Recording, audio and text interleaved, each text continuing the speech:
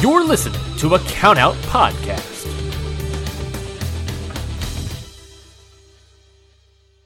Why pay more for a separate CoQ10 supplement? Enjoy twice the benefits with SuperBeets Heart Chews Advanced from the #1 doctor, pharmacist, and cardiologist recommended beet brand for heart health support. The new SuperBeets Heart Chews Advanced by Human is now infused with CoQ10. That's essentially like getting CoQ10 for free. Our powerful blend of beetroot, grapeseed extract, and CoQ10 ingredients support nitric oxide production, healthy blood pressure, healthy CoQ10 levels, and heart-healthy energy with 2 tasty chews a day. Plus, SuperBeets Heart Chews Advance are plant-based, so you get heart-healthy energy without stimulants. For a limited time, get a free 30-day supply of SuperBeets Heart Chews on all bundles and 15% off your first order by going to RadioBeets.com and using promo code DEAL. That's Radio, BEETS.com, code DEAL. This country was built on a distinctly American work ethic. But today, work is in trouble. We've outsourced most of our manufacturing to other countries. And with that, we sent away good jobs and diminished our capability to make things. American Giant is a clothing company that's pushing back against this tide. They make a variety of high-quality clothing and activewear, like sweatshirts, jeans, dresses, jackets, and so much more. All made right here in the USA, from growing the cotton to adding the final touches. So when you buy American Giant, you create jobs for seamsters, cutters, and factory workers in towns and cities across the United States. And it's about more than an income. Jobs bring pride, purpose. They stitch people together.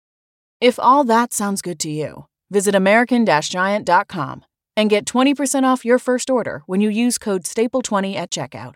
That's 20% off your first order at American-Giant.com with promo code STAPLE20.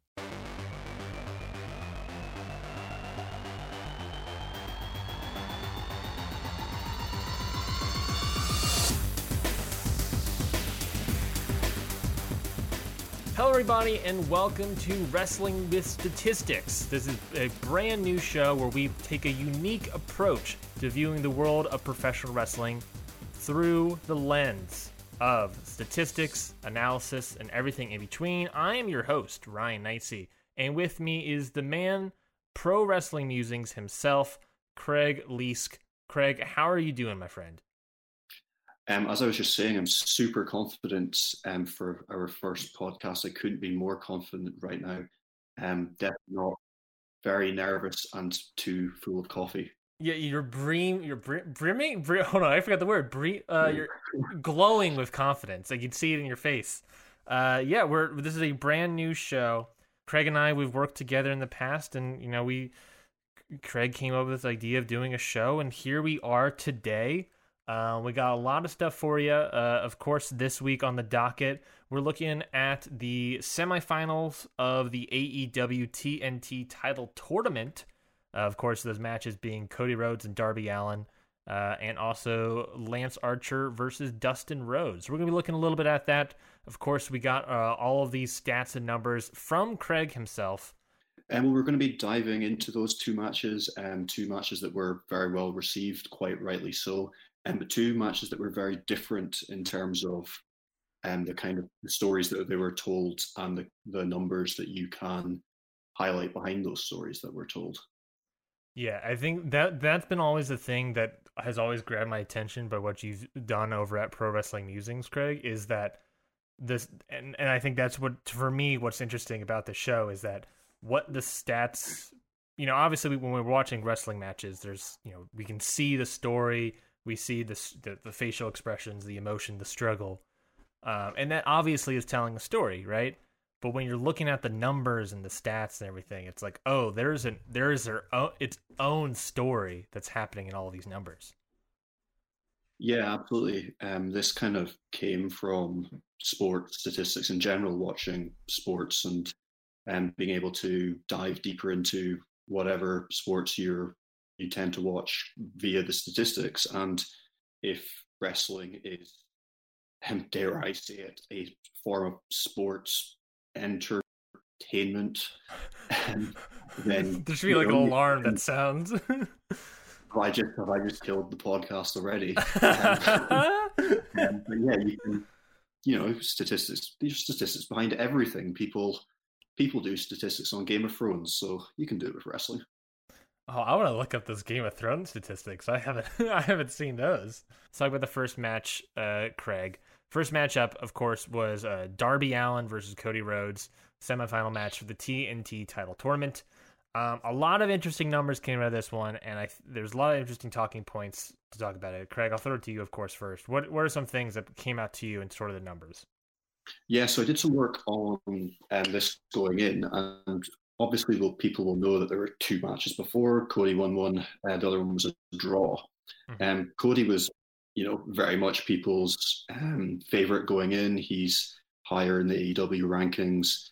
I did some work on like their rates of offense. Cody has he hits more strikes and more grapples in an hour of wrestling in comparison to Darby Allin. His overall offense per hour is far higher as well.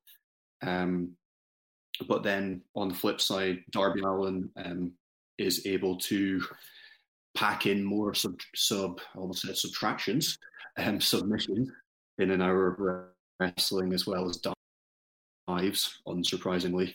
But the interesting thing, in their last 5 matches before this, going in, both were on a 4-match winning streak, both with a lose, win, win, win, win in their last 5 matches. These guys have had a history, and I'm very interested to talk about that history. I remember thinking, very early on at their draw at Fyter Fest is Darby coming across as a guy that is equal footing to Cody, and it's still, I don't know if that's, I think maybe that the story with this match as well is that it appears that Darby might no longer be of equal footing to Cody, so someone like a Cody Rhodes. I don't know if it was, there's a title match around the corner and Cody really, really wants it here, or if it is just Darby is coming, leveling down a little bit. Does that make sense? Okay. Sure. Yeah, like you said, they both have had this streak of past couple matches. They're both very similar. But when we get here and we look at the strikes and the strike downs and grapples of this match, it feels very one-sided. Just looking at the numbers right now, it's Cody had more strikes, strike downs, dives, reversals, fouls, which is, not really a benefit, I guess, to Cody, but he was on top of Darby constantly. For someone like Darby Allin, who is known for his dives, the fact that Cody had more one dive versus Darby 0, so very different. And also there was the whole distraction with Cody with the Brandy Rose getting injured and everything, that Cody was still able to be constantly on top of Darby. Yeah, I would agree with that. The numbers here I think you've seen through the obvious flaw here. The match offense is 51% to 49 in favor of Cody, which could suggest it was equal. That's true. I'm looking at the flow of offense right now. There's one stat that you told me before we started that I wanted to point out, that Darby had one strike in the first 5 minutes of the match. Yeah, so essentially what happened in this match is, as you've described, Cody was on top. The only reason I would suggest that Darby Allin gets anywhere near Cody's kind of offense output is because Cody seemed to try and do a matrix out of a pin, which is something that I've never seen him do before, and then tweaked his knee, which might even suggest he's never done it before. Maybe not the best timing. But Darby Allin's, the reason his accumulation of offense came from putting submissions on that knee, which is usually a tactic a wrestler will use when they're kind of against it, they're struggling. And Darby did look quite desperate at times. He even took to headbutting Cody's knee as Cody was on the ground. So again, his performance didn't reek of a man that was in the driving seat. Do you remember what time or how many minutes into the match where Cody tweaked his knee? Or would you make a rough estimate, maybe like 5 minutes or so in? Um, I would. Do you know what? Yeah, it does look like it might be 5 minutes or so. I don't have that exactly, but yes, about 5, 6, 7 minutes in. Okay, so it would make sense to say that if you're looking at the flow of offense, It changes dramatically when that happens. Yeah, yeah, like the moment Cody gets tweaks his knee, Darby takes advantage, and then Darby is able to come back, but not just come back, but basically come very close to even with Cody for the rest of the match. it could be argued. Well, it could be very strongly argued that Cody wins it off the back of Darby Allin overreaching his hand. He thought that he had it won and overshot, perhaps. For me, I just think of like looking at the graph, like the what if scenario of like, obviously it's wrestling and there's workings and all this stuff and booking and stuff. But the scenario, looking at it in the sports eye, the scenario of what happened if Cody did not tweak his knee, then Cody probably would have potentially could have easily handed Darby a loss. I don't know if Cody not tweaking his knee would have helped Darby in any sense. It looks like the knee tweak is what really helped Darby get some sort of comeback in this match. Yeah, that's true. And I would agree with that idea. And the only other thing to point out is that this is a pattern with Darby. Oh, really? And he is booked as this underdog babyface. He doesn't tend to get a lot of offense in his matches. In fact, his average is 43%. So he generally gets 43% of the offense in matches. So it's, less than half, obviously. Yeah, compared to Cody, who has 56% match offense? Exactly. So those numbers almost marry up perfectly. So Darby's had a good match here, essentially 49% compared to his usual 43%, and restricting Cody to 51 instead of 56. Just in comparison, that 43% names of people that are around the same number as Brandon Cutler, Marco Stunt, Sonny Kiss, Chuck Taylor, like in one-on-one matches, of course. Yeah. These are people that, ranking wise, nowhere close to, I would say, Darby Allin. Yet Darby Allin rarely gets that much offense. For Cody, looking at his one-on-one, people around Cody, Pac, Daniels, who else? Colt Cabana, which is also fairly new, so there's still evidence out on that. QT Marshall is also very strange. I see QT Marshall up here this high. MJF also very similarly.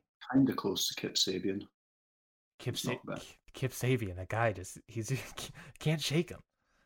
He's got a good record though. Actually, I'm underselling him. In straights in 1v1s, Kip Sabian has a very good record. So Cody is. I think Kip Sabian might have to be like his own episode at some point. Just like looking into Kip Sabian, because it's like, for me, he is such this wild. He feels like an anomaly, right? I don't know about you. Anomaly, yes. He's much higher statistically than anyone would have put him at. It's just this guy. I don't know what's happening, but he's so well protected. In terms of ring time and statistics, he's booked very strongly. It's interesting. Yeah, back to Cody Rhodes versus Darby. Of course, Cody eventually gets the win when he is able to reverse a pinfall attempt by Darby into sort of a crucifix pin, and give it that sudden flash pin, I guess you would say. Cody getting a win here. He outdid Darby throughout the entire match, and just Darby always working from beneath. And, did not just get it. How do you feel about Cody getting up the victory? It makes sense. It makes sense in terms of where they were going. A lot of people there's been a lot of chat online about Darby Allin being buried, but I think that's simplistic. All the best storylines tend to have long-term builds. I'd like to hope that they go in a similar direction to New Japan and the kind of simmering Will Ospreay, Kazuchika Okada storyline, where it looks like it's this long build to Will Ospreay finally picking up a win, and that would be smart here. It's not something that American Western fans are used to. Yeah, that's a great point. I like the idea that obviously eventually when Darby gets that first big win, I like the idea of it being against someone like a Cody Rhodes. Whereas it's like, oh, we've cemented the idea, like, okay, Darby is now here. You know, he's here to wrestle, he's here to play. You know, when that happens, who knows? But I like the idea that like Darby is all about. I mean, Darby throughout the rest of his career has always been about slowly building up to the rankings, building up to potential titles. I don't think he ever won the Evolve title when he was in Evolve, or the heavyweight title for Evolve. I don't think so.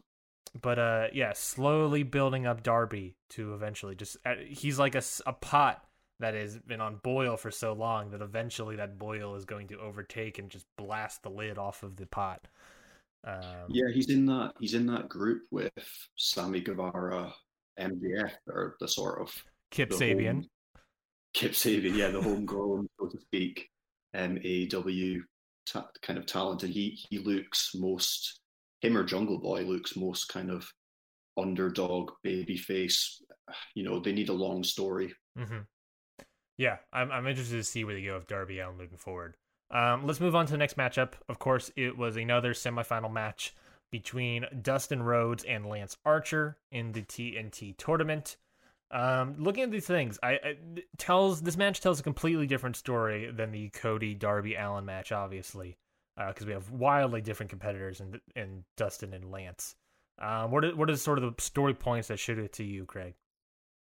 Yeah, so going in, it's very different. Dustin was kind of win lose. Archer going in 3-0. Archer's ranked, Dustin wasn't. And what's interesting though is Dustin Rhodes has better statistics for amount of offense that he'd get in, but I think that comes down to the way that Archer wrestles that we'll come back to later on. So yeah, it was, you know, nobody was giving Dustin Rhodes much of a chance here. Yeah, I will admit myself that, like, looking at this match, I was like, I don't know if Lance is looking pretty good. Of course, Lance is a new person in this promotion, but I was just like, I don't know, Dustin, it's gonna be a tough one here, and it was a tough one. Obviously, very early on in the match, Dustin Rhodes gets busted open, and is just bleeding out the rest of this match. Just looking at the numbers here, there's one number that really sticks out to me, Craig, and that, of course, for me was the strike downs. I think that's really, if you're looking for a story point, to me, that's the story point, is that strike downs wise, Dustin gets 1 strike down, Lance Archer gets 8 strike downs. And if I remember correctly, these are, of course, your stats, but if I remember correctly, strike downs is that when you strike an opponent and they fall down. That's pretty simply, yes, right? Exactly, yes. Just to be clear. And, you know, comparing that to just normal strikes, Dustin gets 49 strikes, Lance gets 32. So to me, it's like, oh, Dustin is on top. Dustin has more strikes than Lance Archer, but when Lance Archer hits him, Dustin goes down, and I that seems to be the story for me in this match.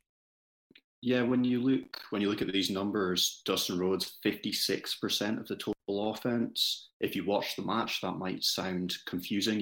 You might not, you know, have a memory of Dustin Rhodes pummeling Lance Archer, and that's because that's not what happened. Dustin Rhodes 2% of his strikes downed Lance Archer, whereas Lance Archer was all the way up there at 25%. Wow. 1 in 4 downing Dustin Rhodes, which makes a lot more sense. Wow. Yeah. And then there's also the aspect that, like, you know, you're looking at match offense. There's the aspect that Lance Archer, as I guess character would be the word. As a character, Lance Archer is a person that likes taking punishment. and then converting that almost in a way to dealing out punishment. There are multiple times in that match where Lance Archer is asking to get hit, and then when he does get hit, he's just sort of like laughing it off, and then just knocks Dustin on his ass. Exactly. Yeah. That's what you need to keep in your mind when you're reading these statistics. It's not just the amount of numbers. You need to look at the strike downs. Lance Archer asks to get punched and then laughs in his face and knocks him down. It seems to be how he's building his character, and it's different and it's interesting. Very interesting. Also, he just doesn't care about his opponents. We're looking at 8 fouls, 7 taunts. Yeah. He's literally just like, what was the word? Playing with his food is the way I would describe Lance Archer. Yeah, just doing what he wants, essentially, which you will notice that from the minute he comes out. This week he brought a random from backstage with him just to throw on the ground as he came in. Or conversely, in all of his squash matches that he was having a couple weeks prior, he would just come out, make his entrance, go into the ring, boot down his opponent, and then continue taunting, finishing up his entrance, and then undress and get ready for the match. Yeah, absolutely. He's just a bulldozer, plain and simple. Now I'm looking at the flow of offense here, Craig. Archer very consistent in his offense here. It looks like. So it's a line essentially. He's very consistent throughout the match, whereas Dustin Rhodes rises and falls dramatically at the end. I guess similar question. Do you at all remember when Dustin got busted open, time-wise? So that would have happened around 7 minutes. 7-minute marker? Oh, that's interesting. Yeah. Okay, so it was like looking at the stats here. It's basically Do you know what? I think that happened around 3 or 4 minutes. Actually, I think it was very early. 3 or 4, you think? Yeah. That's interesting. Yeah, it's Dustin Archer are very even, then Dustin gets busted open, and then it's just like, just trying to fight or whatever, just trying to go down. Yeah, I think for me, another story point about this match is that this match really is about Dustin's heart and Dustin's determination to try to overcome Lance Archer, despite bleeding from the skull, despite his opponent, of course. Dustin just kept trying, what's the phrase he uses? Keep stepping. Just keeps working, keeps tirelessly working to try to get some more offense in, try to keep fighting him, trying to keep downing him. But whenever, it's just Lance playing with his food, he's playing with a dying animal essentially, and just knocks him on his ass and then takes him out with the ABD claw. Yeah, essentially. The graph kind of backs up everything you just said there. They start even, Dustin gets hurt, it slumps down as he's kind of taken advantage of, and then he has a second wind, gets the kind of biggest spike in offense of the match, and then eventually is just overwhelmed by his behemoth of an opponent. Okay, so what else is there to say about Lance Archer, Dustin Rhodes? Of course, at the end of the match, was it QT and Brandy considered throwing in the towel, but Cody sort of refuses, or was Cody refusing? Hold on, I'm trying to remember. Yeah, Cody refuses, and then Lance takes the towel out of Cody's hand and throws it away so that he can continue beating up an old man. I mean, yes, that is correct. I think outside of stats, there is. I just want to make a point here that there was that yearly, the Dustin Rhodes bleeding from his head, and was a obvious callback to Double or Nothing last year of Cody versus Dustin. Then of course you have the towel being a callback to both the Jericho Cody match and the MJF Cody story. It's sort of all culminating into this one match where Dustin just gets his shit kicked in by Lance Archer. Yeah, Cody likes towel stuff. He there's a bit, which match is that? Kenny Omega versus, is it a Kazuchika Okada match? I believe it was the Dominion 2 out of 3 falls match. Yes, I think it was. Yeah, so yeah, he's got a thing about towels. Yeah, you can take the guy out of the South, but you can't take the South out of the guy. Does that make sense? Anyways, there's one other stat matrix scatter plot here I want to pull up here real quick to sort of just talk about some other things. You made this sort of a scatter plot here, Craig. Average offense percentage versus win-loss record. Do you just want to run us through what we're looking at? Yeah, so we were referencing this before so this is essentially a comparison of AEW wrestlers, the amount that they win again versus their average offense percentage of the match. So, for example, we were talking about Cody earlier. His average is 56% of possession, and he's +6 in terms of wins and losses. Mm-hmm. And the reason that it's interesting for this match we've just spoken about, Lance Archer, gets 44% of the offense in a match, which kind of goes against the image you'll have of him in your head. Mm-hmm. And it's even more interesting when you compare him with Brody Lee. They've been booked very similarly, but Brody Lee gets 85% of the offense in his match. Wardlow gets 73% of the offense in his matches. So we've got these two big wrestlers that are being presented as unstoppable forces. And yeah, they're dominating matches. And then you've got Archer, who is presumably the quintessential unstoppable force, with only 40% in a match. Yeah, it goes back to the idea that like Archer is someone that is playing with his food, whereas someone like a Brody Lee, someone like a Wardlow, they are just going in and doing absolute destruction. Archer is coming in, he wants to fight. He wants, he likes, and he's laughing at it. He gets joy from getting hit. He likes taking that offense. And that does obviously, skew his numbers down because he's asking to be hit. Whereas Brody Lee is Brody Lee's not asking to be hit. Brody Lee's out there to just destroy people and get some more cult members, really. Absolutely. Which kind of builds the mystique around Archer at this point. Brody Lee, 85% of a match. So if you're a wrestler, you just need to find a way to get your stuff in as your, that's plan one, plan A. Archer, people are already they're already, putting things on him already. What's the next? You need to come up with a more sophisticated plan. You need, it's not just about being fast or getting to him. It's about doing something that can actually affect him. That's a great segue into the next topic here. I want to look towards that Cody Archer. Of course, that is the finals out of these semifinals. Cody versus Archer taking place for the TNT title at Double or Nothing. That's a great talking point there is that Archer is someone that takes a lot of offense. He's letting people get their stuff in. He's literally asking for it. As someone, looking at this, Cody has 56% average offense. Archer's 44%. Cody does a lot of strikes. Cody gets a lot of offense in, but versus an opponent like Lance Archer, who absorbs a lot of punishment, do you think Cody will have any sort of advantage heading into that match?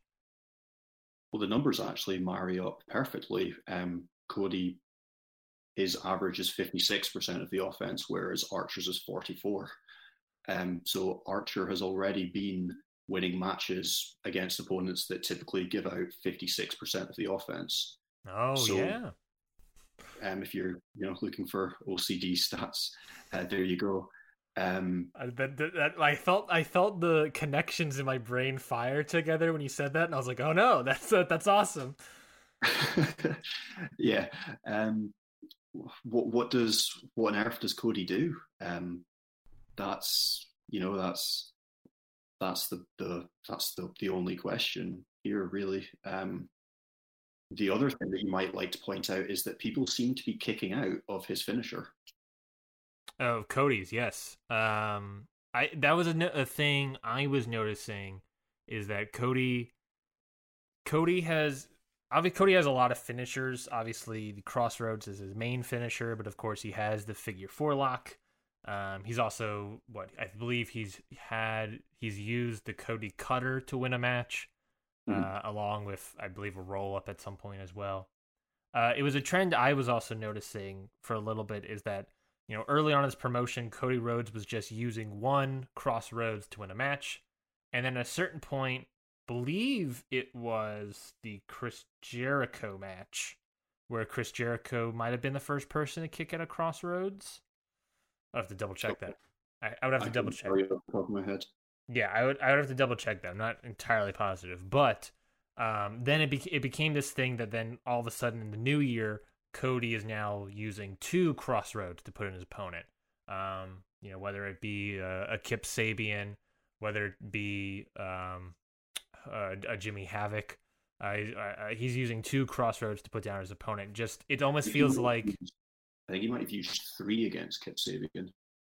Oh, are you protecting Kip Sabian even more? Not to be that guy, but if I don't say it, then somebody will. What are we, protecting Kip Sabian even more? Are you 3? No. If you go onto like wrestling Twitter and you say a stat and it's wrong, people get like really upset. That's so that's so funny. But point being is that in the new year, maybe it's the addition of Arn Anderson. They've been looking at the numbers and they're like, oh, let's just hit him with 2 Crossroads and then I'll pin the opponent. And it became even prevalent even more in the Darby Allin match, where Cody hits 1 Crossroads, goes for the pin, and Darby kicks out of it. Yeah. It's now there's evidence suggesting that 1 Crossroads is not enough. If you're looking at the Cody Archer match, he might have to hit 2 Crossroads, and I fear that even hitting 2 Crossroads might not be enough against a person like Lance Archer. Yeah, so to just throw the numbers in there, Cody has hit more finishers than anybody else in 2020, which isn't that surprising because he's often throwing 2 or 3 of them into a match. 11 finishers this year compared to Pac's 8 and John Moxley's 6. Mm-hmm. So yeah, he is throwing them around. I don't know what they're doing with that. They must be changing his finisher, because he hit Shawn Spears. I can't remember if it was 2 or 3 that he hit Shawn Spears with. I think it must have been 2. Believe 2. Yeah, and then Spears kicked out, and it wasn't a title match. It wasn't a main event of a pay-per-view or anything. It was a tournament match on Dynamite, but he then finished him off with the figure 4. So I don't know if they're changing his finishing move. MJF might take it, and it'll just be called the double Crossroads, and Cody will do something else, perhaps. That would be my guess. Yeah, it'd be interesting to see. It'd be definitely interesting to see where that sort of goes. At the very least, they're establishing the idea that the Crossroads is not a wholly effective finisher, which is interesting. It needs to be done twice. It needs to be, a lot of people kick out of it the first time. It's not really versus a finisher like the One-Winged Angel, obviously. Mm-hmm. You could count on your hand how many people have kicked out of the One-Winged Angel. And many of those people are, I think, just Okada. Yeah, it's like not many people have kicked out of that move. The One-Winged Angel, I believe, has been kicked out of once. It was by Ibushi in DDT. I think that's right. So we got Ibushi, Okada. I don't think Okada's kicked out of it. I thought he did. I thought no. In the. I swear I thought he did. I thought Okada was the first person. Oh, not first person. Sorry, I'm being stubborn. So I think what was going to happen with that was that Okada was going to kick out of it in the fifth match.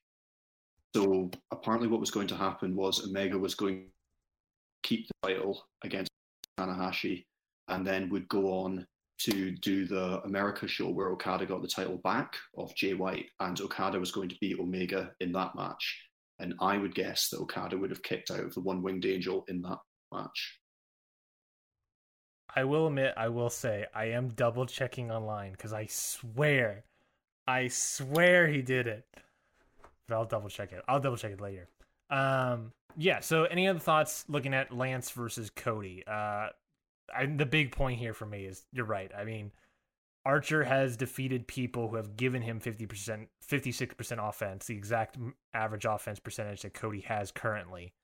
Obviously, we're still a couple weeks away from Double or Nothing, so I guess those numbers could change, but it doesn't look good. Numbers wise, it does not look good for Cody. Are we expecting you were showing me a picture, never kicked out. God dang it. God dang it. I swear I remembered. Although I'm sure Ibushi has. I'm sure I've heard that. But it was like way back in DDT. It maybe it wasn't Okada kicking out of the One-Winged Angel, but rather him putting his foot on the rope during the match. That might be right, yeah. That might be what I'm thinking of. Either way, Cody versus Lance Archer, a lot of different stuff up in the air. Interested to see how the next couple weeks set up that match. But yeah, I would say right now my favorite, based on the numbers, is probably Lance Archer. I would imagine he's the favorite. The other thing to highlight with Cody in his favor is that he's really been picking up steam in recent weeks, and in fact is chipping away at Jon Moxley's kind of dominance in the men's division. Moxley is 9 for 9 in 2020. The closest in male singles matches is Cody, who's 8 for 1. Yeah, well, let's talk about these rankings real quick for the 2020 league standings, according to ProWrestlingMusings.com. Like you said, Moxley 9-0, Cody 8-1. I assume that 1 is Lance Archer here. No, not Lance Archer. Who am I thinking of? No. Cody lost to MJF. Cody, yeah. Oh yeah. How can I forget? I can't. Yeah. So who else is in the top 5 here, based on your standings?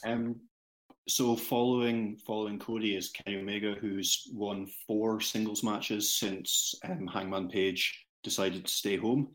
Good for him. Followed up by Lance Archer and Brody Lee, who are both 4-0, making up your top 5. You've got Jake Hager, Sean Spears just outside, MJF, Darby Allin, Wardlow rounding out the top 10. Obviously, a lot of those numbers sort of being padded a little bit by the fact that we had this round of tapings. Obviously, yeah. Cody, Omega was doing a lot of singles matches. Archer, Brody Lee, obviously, Sean Spears, all guys that had a lot of matches and a lot of chance to pick up a lot of wins in that last round of tapings.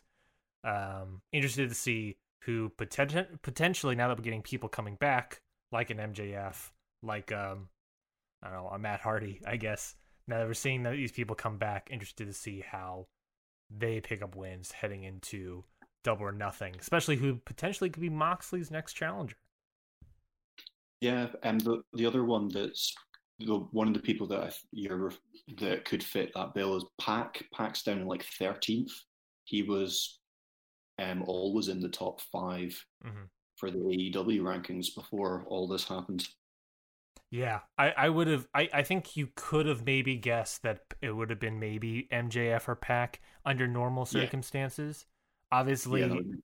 Obviously Pac is out of the picture for however long right now, sadly. I'm very interested to see how that shapes up. Looking at the women's division, I think it's pretty obvious who the next challenger is going to be for that women's title. You're looking at number 1, Hikaru Shida, 7 wins, 1 loss, versus who's the champion right below her, Nyla Rose, 4 wins, 1 loss. I mean, Shida's challenging for the title, right? Surely, yeah. I did a written piece for somebody a while ago, and we were talking about how the AEW rankings worked, and my biggest sticking point with them was that the rankings felt arbitrary. They just kind of used them.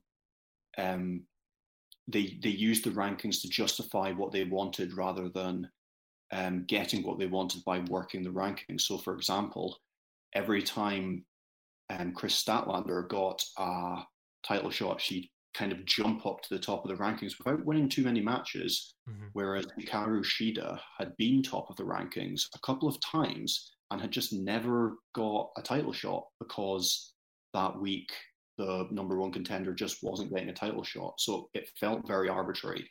So if they don't give Hikaru Shida now a title shot now, their rankings are done. completely just done. There's also the SmackDown 10 kind of situation. Oh yeah, remember what is the SmackDown 10 was what 3 weeks? I think is what they did. I think it was 1 week and they gave up. God.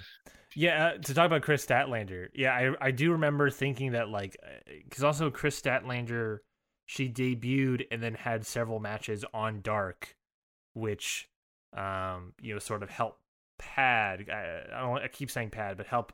She added more wins against people like Diamante, Swole, just a couple people that were like they're not really contenders right now. Just so it just helped Chris get up into a quick shot up into the number one ranking. I think they need to do something with that as well.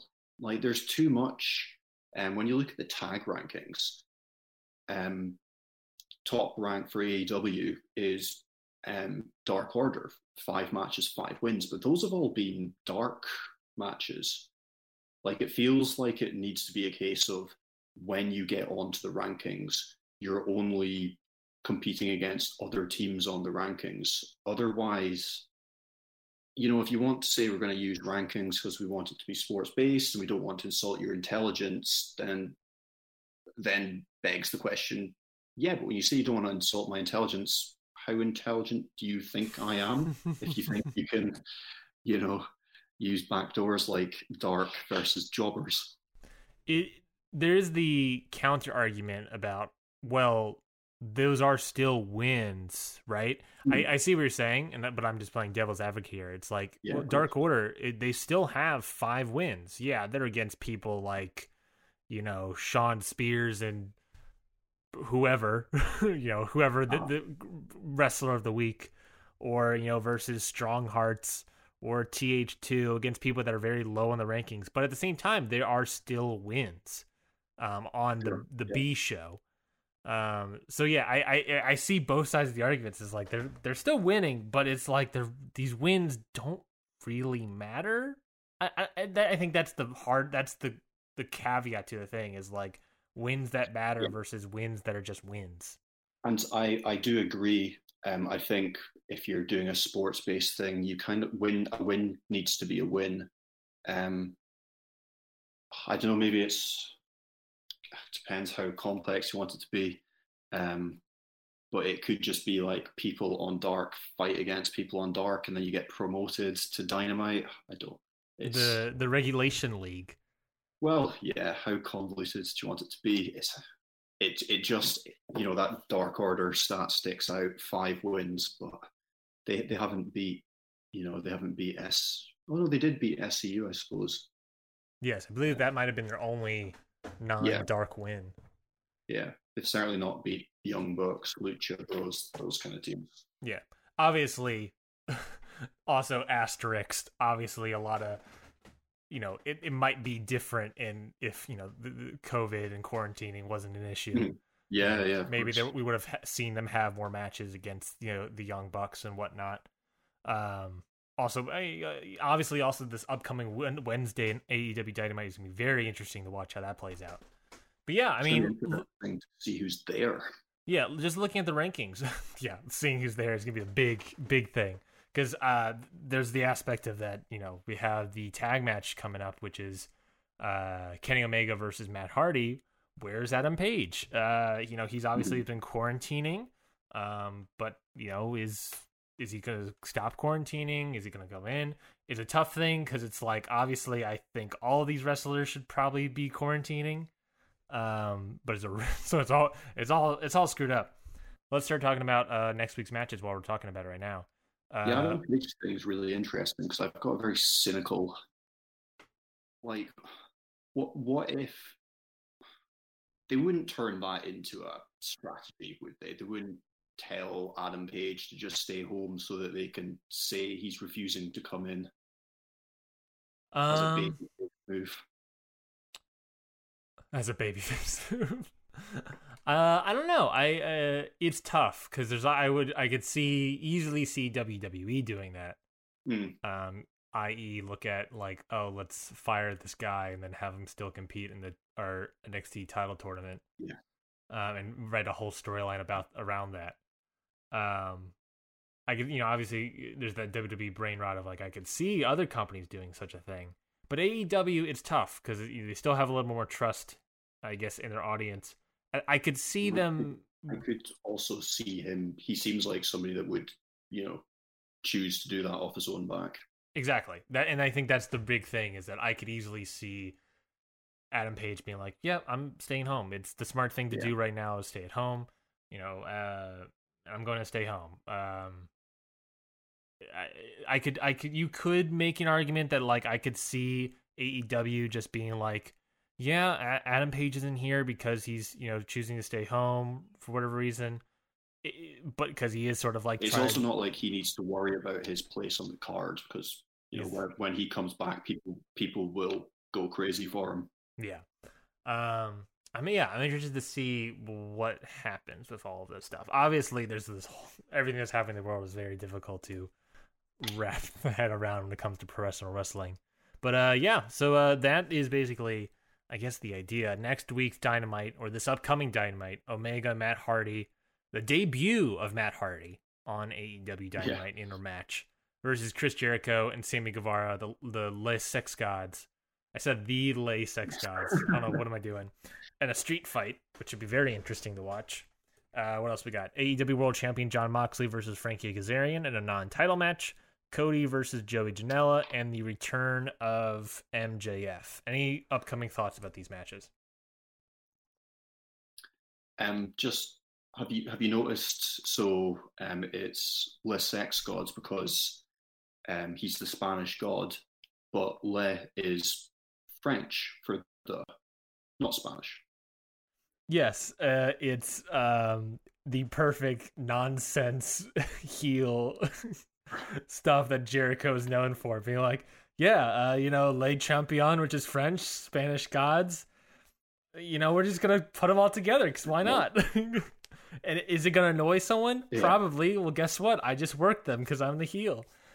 It's like, oh, dang it! Yeah, no, it's great. You got me through language. You've upset me through language, Chris Jericho. Oh man.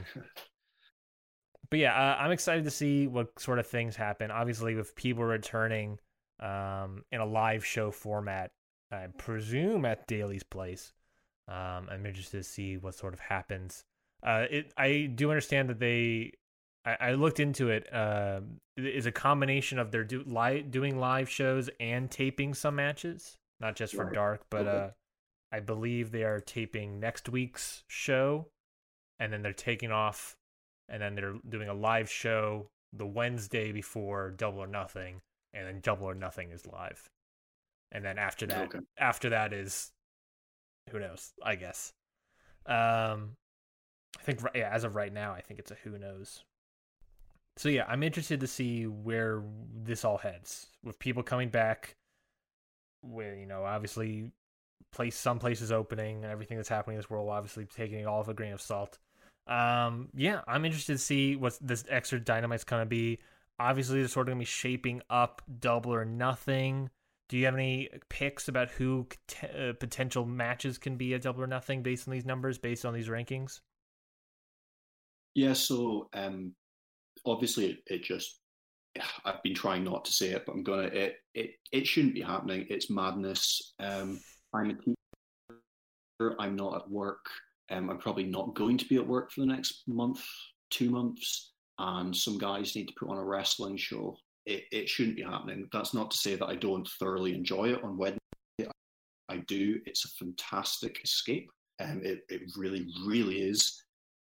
I'm really interested to see Cody versus Janela. Is that right? Correct. Or is that correct? Yes, Cody versus Joey Janela. Yeah, because Moxley has somebody else. I think I'm mixing the two of them up. Moxley is against Frankie Kazarian. Right. So I would imagine there's going to be some kind of interaction between Archer and Cody, or Cody and Jake Roberts if he's there. Probably shouldn't be. Should not. Yeah. And Matt Hardy in the ring will be interesting. Obviously, it's a bit controversial because he's done some good stuff and some iffy stuff, to put it nicely. Mm-hmm. Kind of forgot it was happening. Mm-hmm. Yeah, I sort of agree with you that there's the aspect of like whether or not wrestling should be happening right now, and it's like, yeah. But I've read a bunch of stuff and I looked into it, and it's very tough because it's like there is the moral, ethical quandary of this shouldn't be happening, and because we have to be staying home, the only way to get rid of the virus is to stay home, to stay protected, flatten the curve, all this other stuff. Then there's also the sense that the financial sense, sadly, that AEW has these contracts. They don't have the back catalog that the WWE Network is, where they can just put on old matches, right?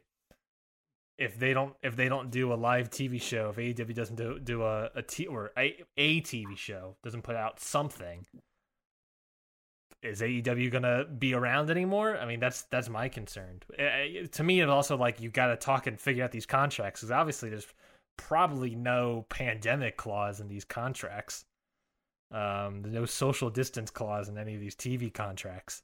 So there's a thing of like, I'm worried about like, if they stop wrestling, is AEW gonna lose their TV show? And if they lose their TV show, then they're pretty much shit out of luck because they can't sell any tickets anymore for however long. It's all screwed up. It's so screwed up right now, especially in America, obviously. Especially America, yes. Yeah. I saw a good quote on Twitter that was, "America is the world's Florida." What's funny is that's not the first time I've heard that quote, because I've heard that quote when it's come to non-quarantine, non-pandemic related ideas. America's just like, it's just like, we're tired. I saw a tweet today that was like, we're tired. It's only for America to be tired of the coronavirus and then just go back to work and be like, yep, it's over now. We're going to go back to work and just, it's whatever. It's the world we live in, sadly. It's easily, especially the world I live in, I guess. Being the one that lives in Georgia, one of the multiple states that open up prematurely. On the wrestling side of things, it's just everything's very interested. Like you said, I do like watching AEW Dynamite. I think AEW Dynamite, versus other wrestling shows that have been put out, whether it be WWE, Stardom, whatever else shows that have been put out with no fans in attendance, I really enjoy how AEW Dynamite is doing it, in the sense that they have like a faux crowd cheering and stuff. And that, for me, that's helped out a lot. It's the best version of it. Yeah, absolutely. Yeah, I think that's what I really like the most about what they've been doing, is that, if we can't have fans, let's just make fans, I guess, in a weird way, out of our wrestlers. My favorite tweet I've ever seen about all of this stuff was, it's very reminiscent, and you might appreciate this especially. It's very reminiscent of going to school, and there is that one kid that keeps doing something bad, and and it ends up being a punishment for the entire class. That's what it feels like. It's just like, It's like, come on, guys, just stop going to the beaches, and then we could all be okay. Oh, those beach photos are crazy. Oh, did you see the one about the one guy, that one lawyer that showed up dressed like the Grim Reaper? Yes, that was funny. Yeah. It's just like, oh my god! It's like, I get what you're saying, my man, but just really beating the nail over the head there. I love it, but also, come on, man, you're also out. Yeah, it should still also be inside. Yeah, it's like everyone should be inside. Yeah, we'll it all sort of sucks, but I keep telling people all the time, one day at a time. There's a lot of people out there that were getting tired of it, and I understand why you're tired of it. We're all sort of tired of it, but just keep staying inside. At the very least, wear masks, wash your hands consistently, and we're gonna get through this together. Thank you, everybody, for listening. This was our first episode, so thank you so much for listening to it. I guess we'll be back next week for more conversation. I guess, Craig. We'll be back next time for more conversation, more stats, more analysis about what's happening in the world of professional wrestling. Craig, what do you have to promote? Yeah, absolutely. Thank you very much, Ryan, for taking the lead on this and hosting. Excellent job as always. Hopefully, I in particular will get better at doing these kind of things as we go. If you have enjoyed the content of this podcast, please check out prowrestlingmusings.com, where you can find everything that we've spoken about. The point of the site is that it's looking at wrestling in a sports-orientated way. There are league tables, match reports, and feature pieces that kind of explore trends or what's going on in particular matches. And of course, you can find, if you want a quick link, all of those links about sort of what the tables and stuff we talked about are in the description of this podcast episode. So those those rankings, those graphs, those average offense percentages versus win-loss records, all that stuff you can find in the description of this episode. So just go down there and take a click and take a gander, why don't you? You can find me at Hit the Books Pod. Of course, that's where you're listening this feed from. So why not subscribe while you're at it? Of course, by subscribing, you will be helping out, promoting this show even more, and more people will be able to find it. Especially if you leave a review. Just leave a review. We will greatly appreciate that. There's not just this show on this podcast feed. There are a bunch of other shows. Of course, every Friday I put out a show. Hit the Books, which is a realistic fantasy booking podcast, SmackDown versus Raw, where us two hosts go head-to-head in presenting our various cards of SmackDown, of Raw, going head-to-head, and you, the listener, can vote and decide which card was better, and that card will then get to mess with the other person's card next week. Anyways, thank you so much, everybody, for listening. Follow at Hit the Books Pod on Twitter, along with at Pro Wrestling Musings on Twitter. I believe it's at PW Musings. Am I correct, Craig? At PM Musings, yeah. At PM Musings. Go follow that today. Leave a review. Subscribe to this podcast. Thank you, everybody, so much for listening to Wrestling with Statistics. We'll see you next time. Have a great day.